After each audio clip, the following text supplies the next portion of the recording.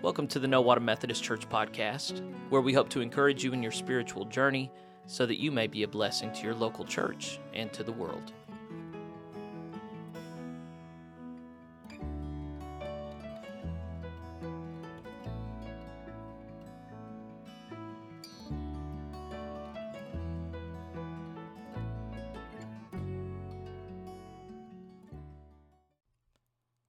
One of my favorite current preachers is named Owen Strahan. He talks about many false gospels that are filling churches today. One of the false gospels that he talks about is the gospel of practicality, or what works. And I, growing up in the Methodist fold, have, of course, been awash in what works and best practices and pastors acting as though they've got it all down to a science. Problem is, when I read my Bible, I don't see any of that concern. I see a concern only with faithfulness. And so as a pastor, I've found over time that I don't have much patience or energy for what works. I find myself only excited about what ways in which I and the community of faith can match ourselves to the pattern seen established by Christ in the Gospels and the rest of God's Word. So anyway, as I continue to do this podcast and preach in worship and make special installments, hopefully like the one, I don't know if we're including the one on giving in this one or if we're doing a separate one, but anyway, as I carry those forward, it really is not a concern of mine. What is most likely, if I'm saying it all just right, to manipulate people into conformity with the Gospels. Rather, my only concern really is speaking the truth of Jesus Christ to people who are listening. And I realize there's a lot of people listening over time that probably are not really listening, or they're listening for something else. But there are also other people listening, and I don't know who they are, God knows, who are really just hungering to live out a life that glorifies and pleases God now on whatever terms they come. And that's to whom I'm speaking. So today was Mother's Day, and I spoke about Mother's Day and the love of mothers. And there are a lot of pastors that just give feel-good sermons on Mother's Day because that's when you get a lot of people listening who don't usually. And anyway, I decided to just give the gospel. And yes, we talked about mothers, but we also talked about real life, and we talked about this hard world that we live in. I learned after worship that a local mother of a young girl killed herself this last week. The daughter came home and was the one who found her. And we live in a world in which love is warped. Not just romantic love, but filial love. And the only way that we get made right again is as we come to Christ. And so that's where my heart's at today as I record this introduction. My prayer is that whether it be Mother's Day or Father's Day or Christmas Day or Good Friday, whatever day it is, that you and I foster a sincere desire for righteousness, because that's the only thing that's going to give us any peace, and we need peace. So I hope you enjoy your time in the podcast with us. I know it's kind of a dark setup for it. I don't think it's particularly dark, what we recorded today, but I pray that God works on your heart and that you resolve once again to become and be joyful sheep in the flock of the Lord. All right, let's turn to today's message.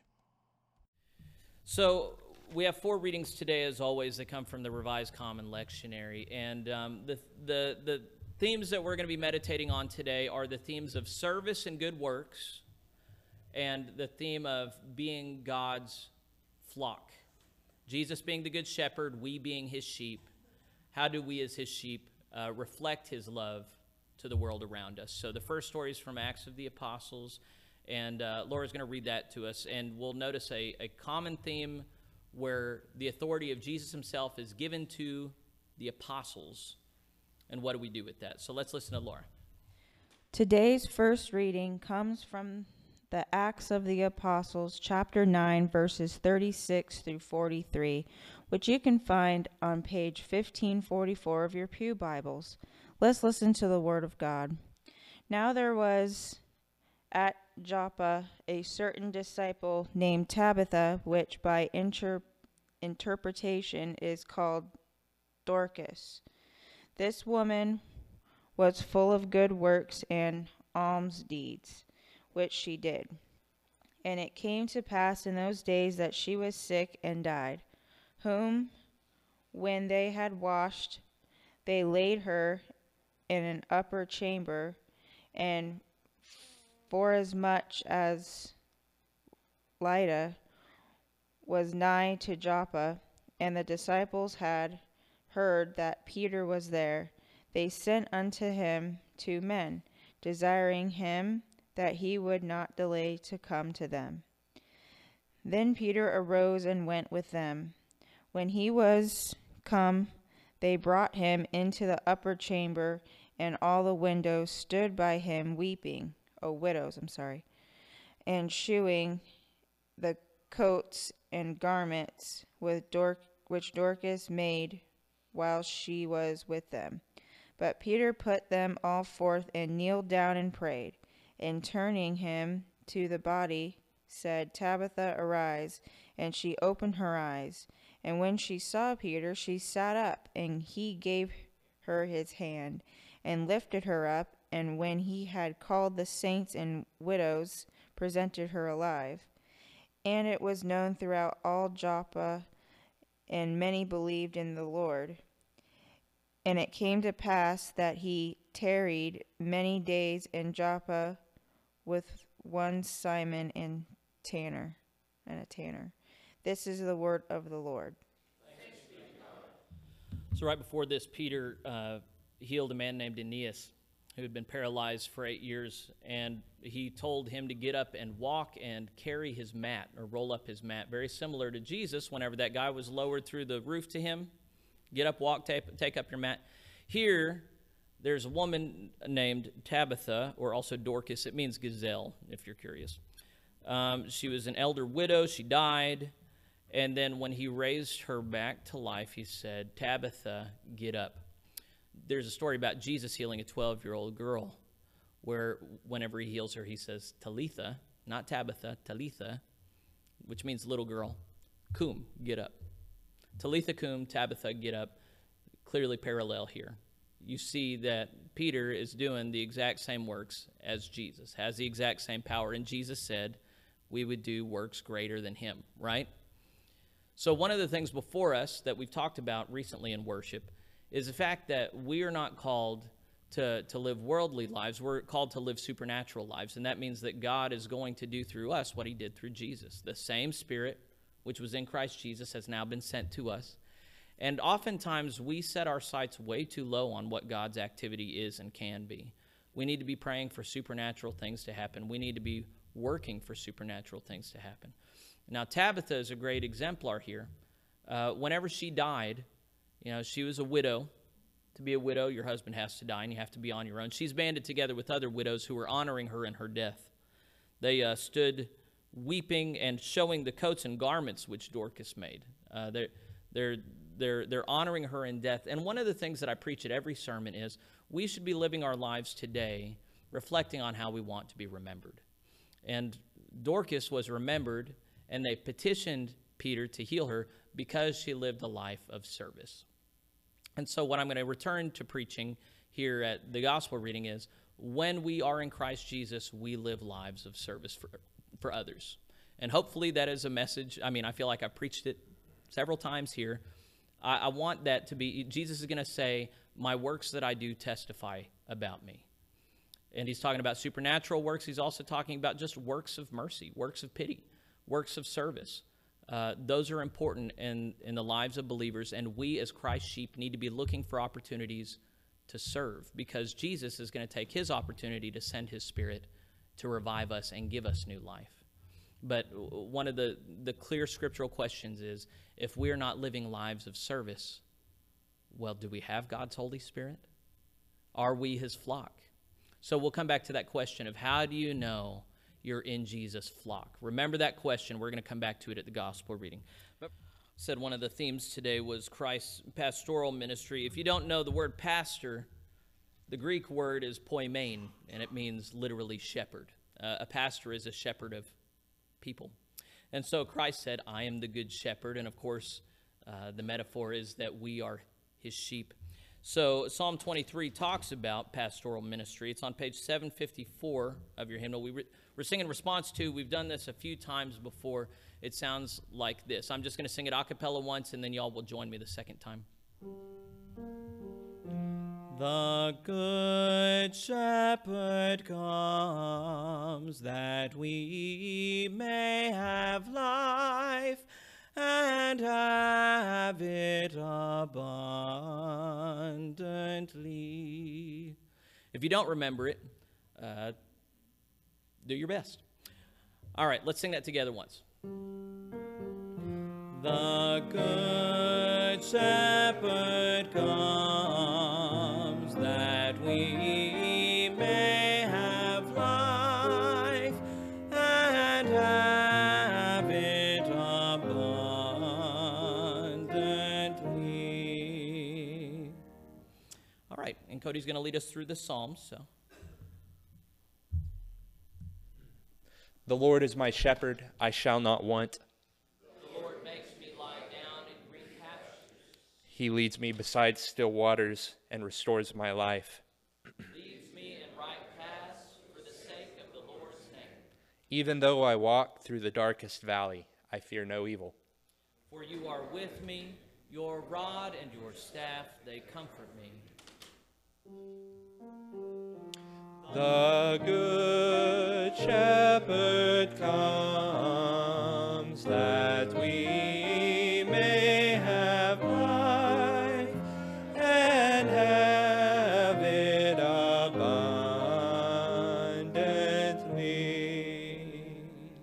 You prepare a table before me in the presence of mine enemies. You anoint my head with oil, my cup overflows. Surely goodness and mercy shall follow me all the days of my life. And I shall dwell in the house of the Lord as long as I live. The good shepherd comes that we may have life and have it abundantly.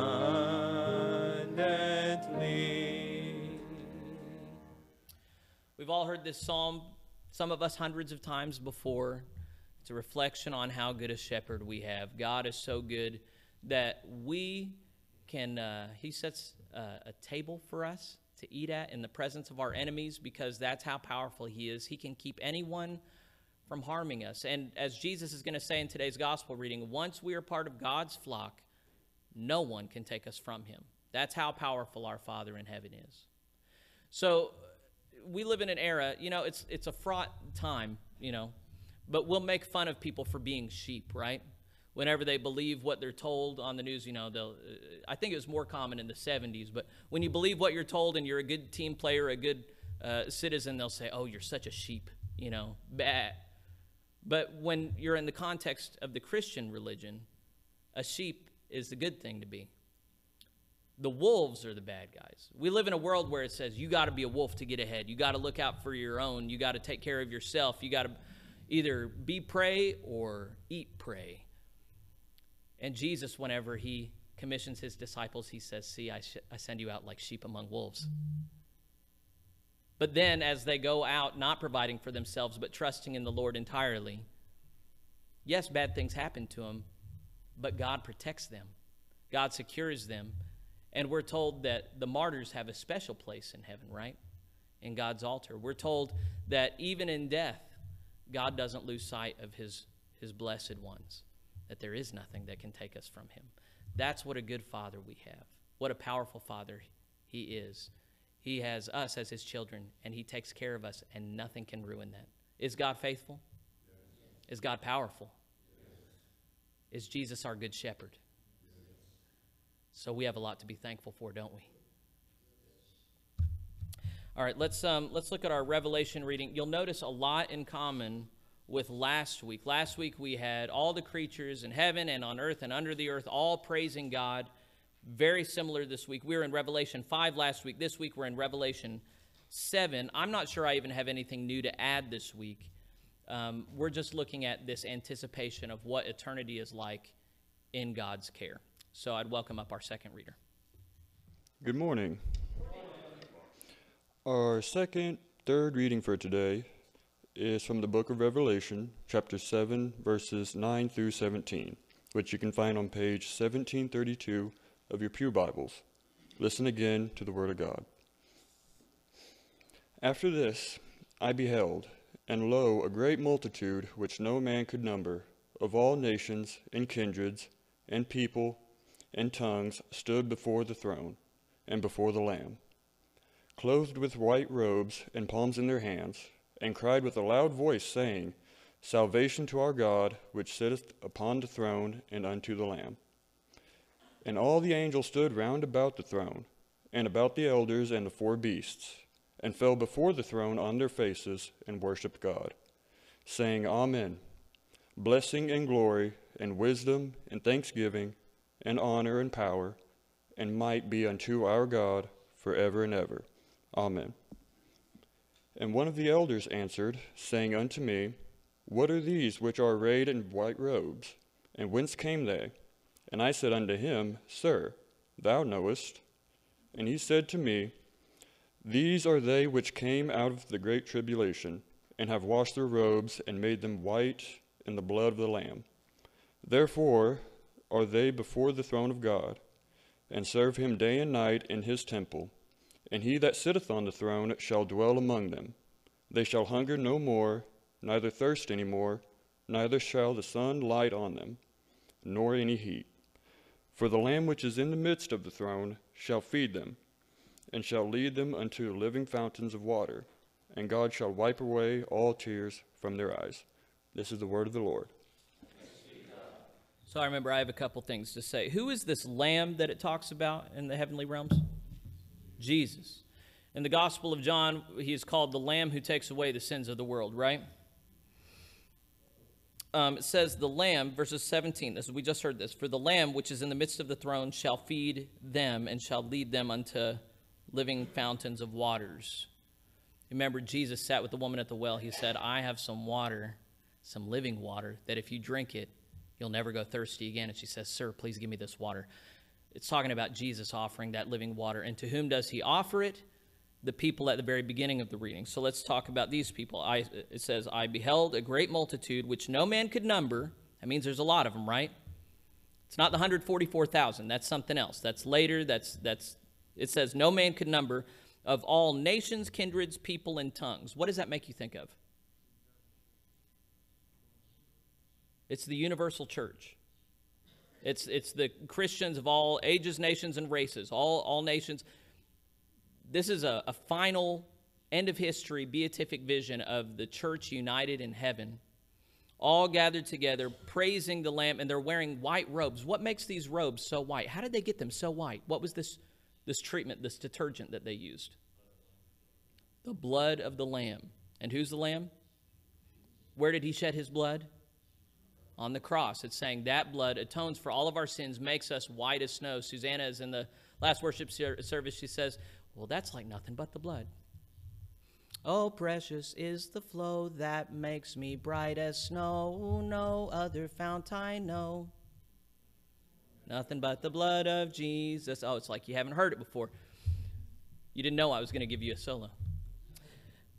Jesus' blood is what atones for our sin and covers our sin. And then we're given this vision of all those who are praising. And he asks this elder, who are these? No, the elder asks him, who are these people? And he says, you're the one who knows. You're the one living up here. And who are they? They're the people that made it through the tribulation, right? These are they which came out of the great tribulation, he said, and they have washed their robes and made them white in the blood of the Lamb. What this is clear about is God doesn't let any of his people go. He's able to save a number of people beyond number. But there's going to be tribulation before then. And that's something else I'm preaching about every week. I'm so glad you haven't gotten sick of it yet, or you might be sick of it and you sit and you listen to me anyway. Christ requires suffering. There's suffering in store for us. There is a tribulation. It's going on now. It's probably going to get a lot worse. It's a lot worse in other parts of the world. One of the things that I don't preach about enough is we need to be constantly mindful of those who are going through tribulation right now. And there are people around us going through spiritual tribulation, but when I'm talking about the persecuted church, people in Nigeria who Fulani herdsmen come in the middle of the night and burn down their towns and kill their men and rape their women and sell their children into slavery because of their faith in Jesus Christ. I'm talking about people in North Korea who are sent to death camps. I'm talking about people in China who are persecuted likewise, not to that degree, but it looks like persecution is getting worse. I'm talking about people in Afghanistan, now that there is no Western presence there and it's a death sentence to follow Jesus, who we have recordings of militants to coming into churches with automatic weapons and just cleaning out everybody in there. We need to be mindful that those stories, those people, are those people who are standing around the throne of God, praising him right now. Amen? And even though this world sees Christians as chumps and just people most pitied, we understand that God has glorified himself, and he glorifies and raises us up to be with him, and we can go through tribulation now, can't we? Okay. If you have a hard time saying amen to that, just take that home with you, mull it over, keep reading your Bible. You're going to see God is going to call you to suffer. He leads you through the valley of the shadow of death, right? We talked about that in Psalm 23. He doesn't lead us around the valley of the shadow of death. He leads us through the valley of the shadow of death. But his yoke is easy and his burden is light. Take his yoke upon you, and he will see you through to the end. Now, today's gospel reading is from the Gospel of John, chapter 10, verses 22 through 30. You can find it on page 1505 of your pew Bibles. And it was at Jerusalem, the feast of the dedication, and it was winter, and Jesus walked in the temple in Solomon's porch. Then came the Jews round about him and said unto him, How long dost thou make us to doubt? If thou be the Christ, tell us plainly. Jesus answered them, I told you, and you believe not. The works that I do in my Father's name, they bear witness of me. But ye believe not, because ye are not my sheep, as I said unto you. My sheep hear my voice, and I know them, and they follow me. And I give unto them eternal life, and they shall never perish, neither shall any man pluck them out of my hand. My Father, which gave them me, is greater than all, and no man is able to pluck them out of my Father's hand. I and my Father are one. This is the word of the Lord. You may be seated. Now, just a couple things to close on. It's just now noon, and I don't have a lot more to add to what we've already done, but I do want to kind of quiz you on this reading here. What did Jesus say testifies about who he is? The works, very good. He said, I told you, and you believe not. The works that I do in my Father's name, they bear witness about me. Now, I'm going to try and say it in a not weird way, but nowadays, Jesus is no longer bodily with us, right? Is it still a time where works can be done in the Father's name that testify that Jesus is Lord? Absolutely. That's the best answer all day. Yes. Absolutely, yes. We live in a time. Now, Jesus isn't here bodily to do those works. So who is supposed to be doing those works? We are. Okay, very good. We're supposed to be doing those works. Now, those works should be feeding the hungry, caring for the widow and orphan. Very easy biblical principles. But we need to claim once again, Wesleyanism, the Methodist revival, used to be a supernaturally oriented movement. We need to pray for supernatural things. Just a simple thing. Have you ever sat with someone who's sick? A Methodist should be someone, and a Methodist is just a Christian. Okay, we're not a special kind of Christian. We're just Christians. A Christian should be a person who sits with a person who's sick and lays hands on them and prays over them, prays for their healing, and fully expects it. Jesus says as much several times. There is no reason why we need to be not believing in our prayers that God can or will heal. Now, there are some people we do pray on and pray over that don't get healed. That's the Father's will. That's how it's always been. But there are people that God will heal, like Tabitha, and it's for us to say those prayers, as Peter said those prayers. We need to be praying boldly. Okay. Now, Jesus said those works testified about who he is and his lordship. How come some people didn't understand, didn't see him as Lord, didn't receive him as Lord? What was the deal? What did Jesus say? Why did they not believe? I told you, and you believed not, because you're not my sheep. You're not my sheep. So what's the difference between people who are Jesus' sheep and people who are not Jesus' sheep? The very first thing is, Jesus' sheep know that he is Lord. So what does Lord mean, by the way? Boss, okay. And we had another thing here. They came and they said, if thou be the Christ, tell us plainly. What does Christ mean? Was that his last name? It was not his last name. What does Christ mean? Jesus means Savior. Yeshua, Savior means, Holy One is close, but not quite there. Christ means Messiah, Anointed One. Did you get that?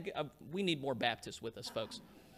Anointed One. Anointed One means designated one. They would literally anoint special people by pouring oil on their head. There were several prophecies anticipating a final anointed one who would bring about God's kingdom on earth. They're saying, are you that guy?